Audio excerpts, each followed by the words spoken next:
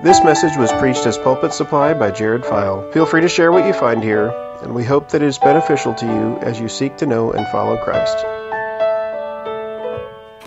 All right. I have a problem.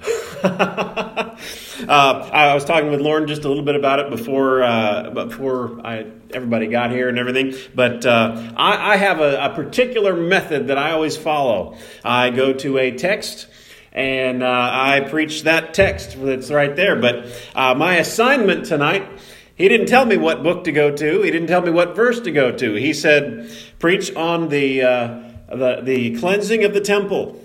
Right? Yeah. Well, what passage am I supposed to go to? Am I supposed to go to Matthew, Mark, Luke, or even John? I thought I put Luke. But Okay. Well. But I think a lot of things. Okay. So, I had two choices. I could pick one of them, which would be my normal practice. But today, we're gonna kind of think about it as a from a bird's eye view of just what does this all have in common, all these stories, and then we're going to take a look at each individual one and see what the author is trying to say about each one. So I'm just going to begin with reading the one from Matthew. And if it worked if I was on the right page. Matthew chapter 21. And we'll begin in verse 12. And Jesus entered the temple and drove out all who sold and bought in the temple. And he overturned the tables of the money changers and the seats of those who sold pigeons. And he said to them, "It is written, my house shall be called a house of prayer, but you have made it a den of robbers."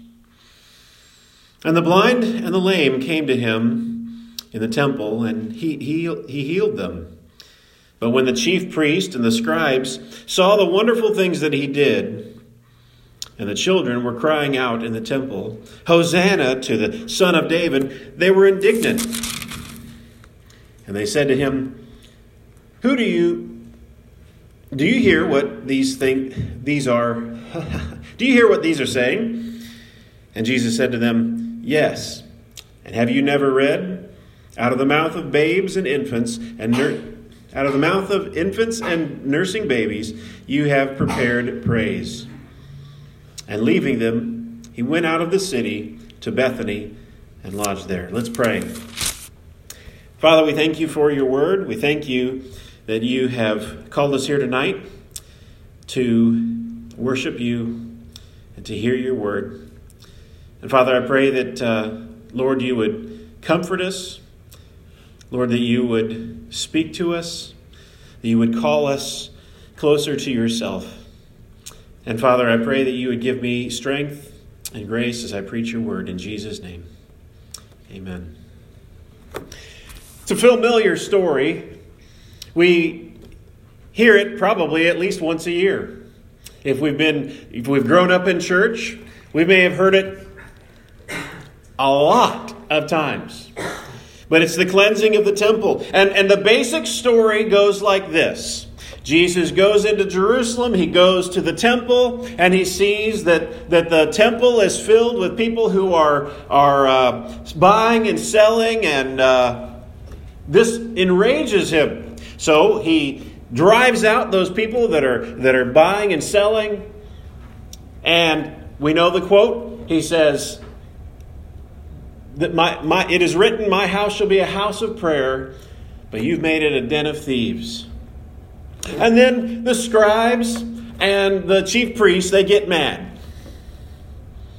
And that's what it all has in common. Each one of these stories has in common. But if you notice, I didn't mention everything in this text that I just read from.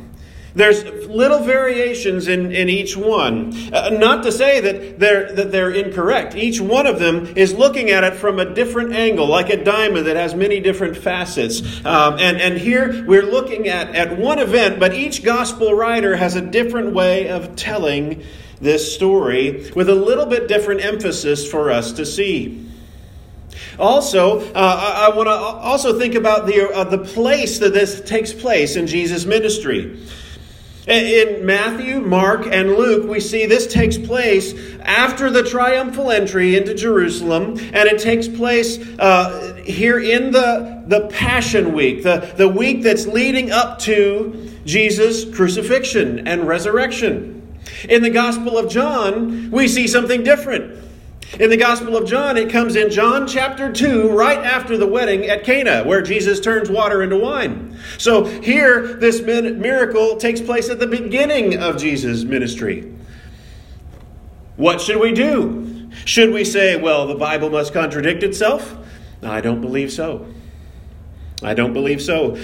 There are two explanations that we can take a look, that we can consider here. One is the fact that the gospel writers, not all of them were interested in putting everything in order. Luke, actually, he specifically states that he wants to give an accurate account. So we can probably be pretty sure that Luke, he's wanting to say things exactly the way they are. But it could be, I'm not saying this is the reason, but it could be that John was arranging things thematically or topically so that it fit the thing that he was trying to teach at that point in the book. That's one possibility. The other possibility, I think, is the idea that this is something that happened more than once in Jesus' lifetime. More than once during his ministry. That he would have, early on during his ministry, as he came into Jerusalem after the wedding at Cana, that he would have cleansed the temple at that time. And then we read the rest of his ministry throughout the Gospels. And then at the end of his ministry, something that's only recorded in Matthew, Mark, and Luke, that he does it again. I actually lean towards the second view. The idea that this took place twice in Jesus' ministry. What's different about the one in Matthew, or the one in John, is the one in John doesn't give this Old Testament quotation, my house shall be a house of prayer, but you've made it a den of thieves. Instead, he doesn't mention the whole fact about my house shall be a house of prayer, and he just says, stop making my house a den of thieves. Also, in the Gospel of John, it tells us that Jesus took some cords and made a whip out of them and drove them out that way. And that is not something that we see in the Gospels of Matthew, Mark, and Luke. There are some small differences, but enough to say that it's possible, it's likely that these were actually two different incidents that we see the gospel writers writing about. So, we're going to spend our time focusing on Matthew, Mark, and Luke. The scholars call these the synoptic gospels. They call the synoptic gospels because they look alike. Each one of the Matthew, Mark, Luke, I looked at the Greek text of all three of them today, and as I looked at each one of them, you could see the same words and the same tenses and all that through a lot of the matching material. Yet each one had significant differences that were the points that each author was trying to get across. Now, let's talk about this. Let's get a bird's eye view first. What was Jesus doing? What was Jesus doing as he came into Jerusalem? This would have been a normal occurrence. He came into Jerusalem. It was the time of Passover. Lots and lots of people were coming to Jerusalem to celebrate the Passover. And as he came to Jerusalem to do so, knowing that the crucifixion was coming, a couple of different reasons. One, he knew we would be reading about it. He did this to show his authority to those who were there present, and he also did it to show his authority to us, as it was recorded in Scripture. Also, he did it probably because as he came into the temple and he saw this commerce that was taking place, maybe these people who were buying and selling were cheating people. You see, as it was the time of the Passover, and as people were traveling to Jerusalem to be able to come and celebrate. They didn't necessarily have the ability to bring all of their livestock with them to come and make sacrifices. So they would come to Jerusalem. They'd come to with the money to be able to purchase an animal for sacrifice when they got there, and then they would make the purchase of the animal and they would offer it for sacrifice when they got to Jerusalem. And it's possible that maybe these money changers were cheating them. They were jacking up the price. They were price gouging. Right? Like what we see at the gas pump sometime. They were price gouging, possibly. So this enrages Jesus. He gets out. He gets angry. He throws out everybody that's making money in God's house. He gives this Old Testament quotation. And what do we see here in Matthew? In Matthew's gospel, after he states, "My house shall be called a house of prayer, but you made it a den of robbers," it says, "Then the blind and the lame came to him in the temple, and he healed them."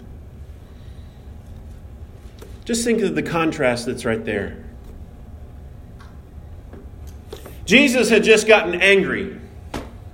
He throws people out of the temple, but someone comes to him. The blind and the lame, they come to him. Here we see Jesus is enraged by people who may have been cheating other people. And he has the tender, compassionate heart for those who are hurting. And he welcomes them to come to him. That's what Jesus wants from us. He wants us to come to him, not for what we can get out of him, not for any kind of financial gain on our own or any kind of reputation. He wants us to come to him because we are hurting, we are sinful, we are sick, and we need him to heal us. It tells us, "But when the chief priests and the scribes saw the wonderful things that he did, and the children crying out in the temple, 'Hosanna to the Son of David,' they were indignant." We see two responses here in what I've just read. One are these children. These children. They're saying, "Hosanna to the Son of David." This should sound familiar from yesterday. I wasn't here to hear the sermons, but it was Palm Sunday. I'm assuming somebody was preaching on the triumphal entry when Jesus came into Jerusalem and all the people were putting down palm branches and saying, "Hosanna to the Son of David." Here, there's an echo here of what had just taken place previously. These children were crying out, "Hosanna to the Son of David." And what's significant about that is, and one of the things is we only find this in the Gospel of Matthew. Matthew is understood as a Jewish book. It's written to a Jewish audience. And the point of the book of Matthew is to show how Jesus was the Messiah. Jesus was the son of David. Jesus was the son of Abraham. He was the one who was promised throughout the Old Testament. And so these children, they weren't wise and learned people. They weren't the scribes. They weren't the chief priests. They were children. They were the lowly. They recognized who Jesus really was. And they worshiped him. When we come to Jesus, when he comes to us, we can have a response like these sick and lame people, these blind and lame who came to Jesus to be healed. Or we can have a response like these children who in childlike faith worship the one who came after was long expected. Or we can have a response like the chief priests and the scribes. They were angered. They were indignant because of what Jesus had done. They were indignant because of how these children were treating him. And it says, and they said to him, these are the scribes and the chief priests, and they said to him, "Do you hear what they're saying?" And Jesus said to them, "Oh yeah, yeah, I heard what they're saying." Haven't you read? Out of the mouths of babes and infants, or I keep wanting to say it the way I remember it. Out of the mouths of infants and nursing babes, you have prepared praise. And Jesus leaves.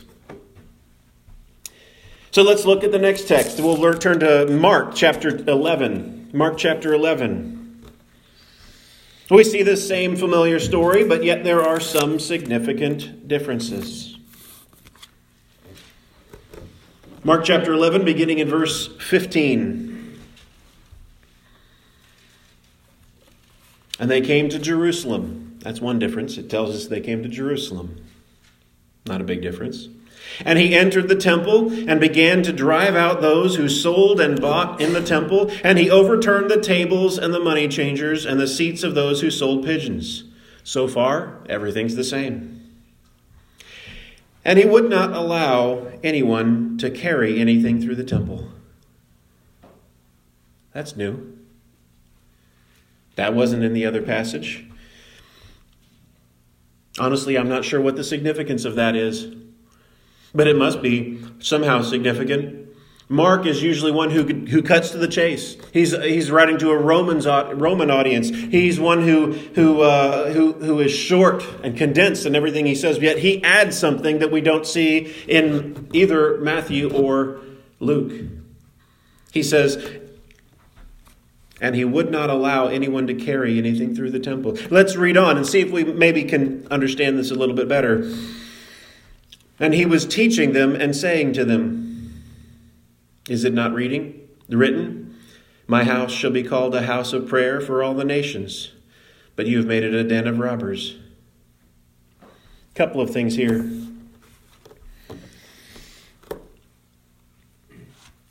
It says something that it didn't say in Matthew or in Luke. It says he was teaching them.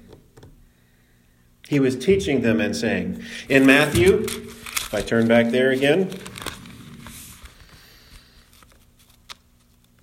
it says, he said to them, it is written, my house shall be called a house of prayer. But here in Mark, it says, and he was teaching them and said to them, it is written. So I picture that Jesus was there in the temple. He was teaching them, and he wouldn't let anybody go through because they'd be interrupting his teaching. Maybe that's what it is. I'm trying to put the picture together and understand what's going on here. He wouldn't let anyone go through, and he was teaching them. And he said this quote that's familiar, but he adds one thing here that we don't see in either Matthew or Luke. He says, and my house shall be called a house of prayer for all the nations. For all the nations. Here, again, this book, Mark, is written to a Roman audience. There would be a Gentile audience. And so there's a concern here for Gentiles. As if you've ever seen a picture of a diagram of what the temple was like at that time, of course, you may know there was the Holy of Holies that only the priest could go into, and then there was the holy place, and I don't even know all of the different parts, but part of what was here was the court of the Gentiles. And this was the place where God-fearing Gentiles were allowed to go. And so it's speculated that maybe one of the things that was going on here is that they were filling up this court of the Gentiles. This court where it was the only part of the temple where the Gentiles who were God-fearers were able to come into. And they were filling it up and making it a marketplace so that there was no room for the Gentiles to be there to pray.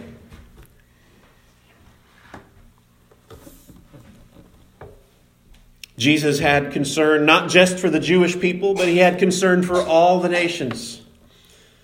So here we see another emphasis that we see. We want to have a response like the lame and the blind that come to Jesus to be healed. We want to have a response like the children that worship Him and recognize Him for who He is. And we want to have a response.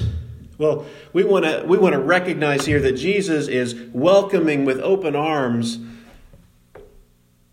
the nations, the Gentiles, the foreigner.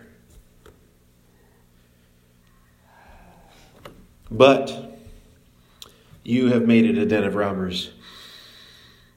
And the chief priests and the scribes heard it, and they were seeking to destroy Him.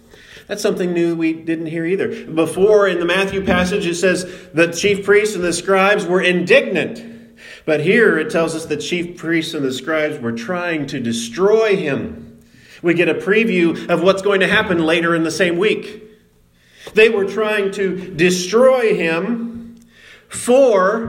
why were they trying to destroy Him? They were trying to destroy Him because they feared Him. They were afraid of Him. And why were they afraid? It tells us, because all the crowd was astonished at His teaching. The crowd was all there. They were listening to His teaching. And they were astonished. Like what we've heard elsewhere, what people said about Jesus' teaching. This one teaches with authority and not like the scribes and the Pharisees. Jesus was teaching in a way that the people had never heard before. They were astonished at the things that Jesus was teaching. And not the Pharisees, but the chief priests and the scribes, they were threatened by it. They were fearful.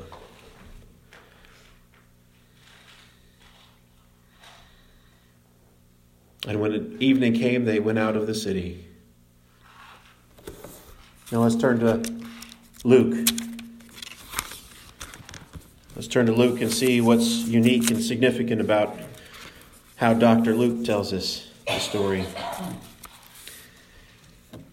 Luke chapter 19, beginning in verse 45. And He entered the temple and began to drive out those who sold, saying to them, "Wait a minute. Isn't this missing something?" And he entered the temple and He began to drive out those who sold, saying to them, "It is written, It seems to be missing a part, doesn't it? What's the part about tumbling over the tables? About those who were also selling, and those who had the pigeons, right? All of those things. That was in all the other passages, but here it's not here. My explanation for this is that part wasn't important to Luke. It happened. It's just that's not what was important to Luke. He says, "And He entered the temple and began to drive out those who sold, saying to them, 'It is written, my house shall be a house of prayer, but you have made it a den of robbers.' And He was teaching daily in the temple." That's something new too. He was teaching daily in the temple. The other passage tells us that Jesus was teaching there at this incident. But this shows us now, this is not just a one-time deal where Jesus just comes in and He teaches and He moves on. But here it tells us He was teaching daily in the temple. And the chief priests and the scribes and the principal men of the people were seeking to destroy Him. Here's something new as well. We know about the chief priests and the scribes. What about these principal men? And what is this all about? And we're seeking to destroy Him. So it does say, just like it said in Mark, but not in Matthew, they were seeking to destroy Jesus. And maybe it had something to do with the fact that Jesus was teaching daily in the temple. Verse 48, "But they did not find anything they could do, for all the people were hanging on His words." He was teaching daily in the temple. People hung to His words. His words brought life, just as His word brings us life today. They were hanging on his every word. And these people that wanted to destroy Jesus, they couldn't do anything because the people were around. They couldn't get away with doing anything to Jesus. And so who are these principled men? Let's just try to think about that. If Jesus is teaching daily in the temple, then it must be a period of days in which these sellers can't do any business in the temple. So Jesus is interrupting their commerce. Not just for a day, but he's interrupting their commerce for a period of time. And so they're seeking to destroy him because he's causing them to have business problems. It seems that's what's the case. It seems reasonable to think that's an explanation.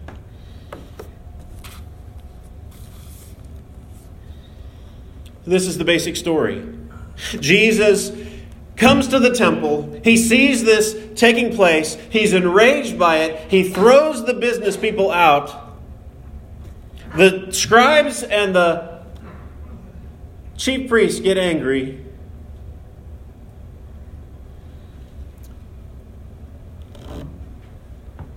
And Jesus says his house is to be a house of prayer.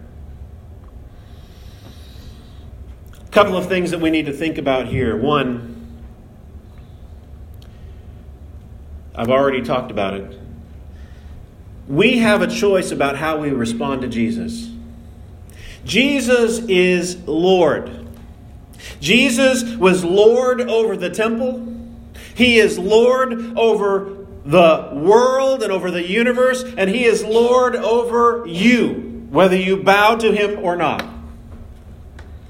And you have a choice about how you respond to Him. Will you respond like the chief priests and the scribes who get annoyed at Him because He's messing up your business? I imagine there's people in the world today that feel like Jesus has gotten in the way of their business.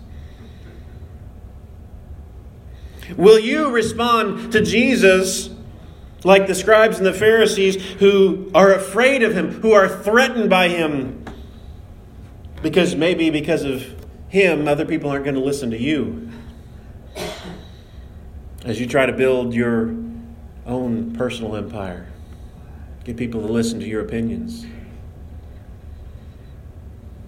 Or will you respond to Jesus like a little child? Will you respond to Jesus as one who worships Him and sings Hosanna because you recognize who He is? He is the long-expected Messiah who would, by the end of this week, give His life as a ransom for many. By His stripes, we are healed.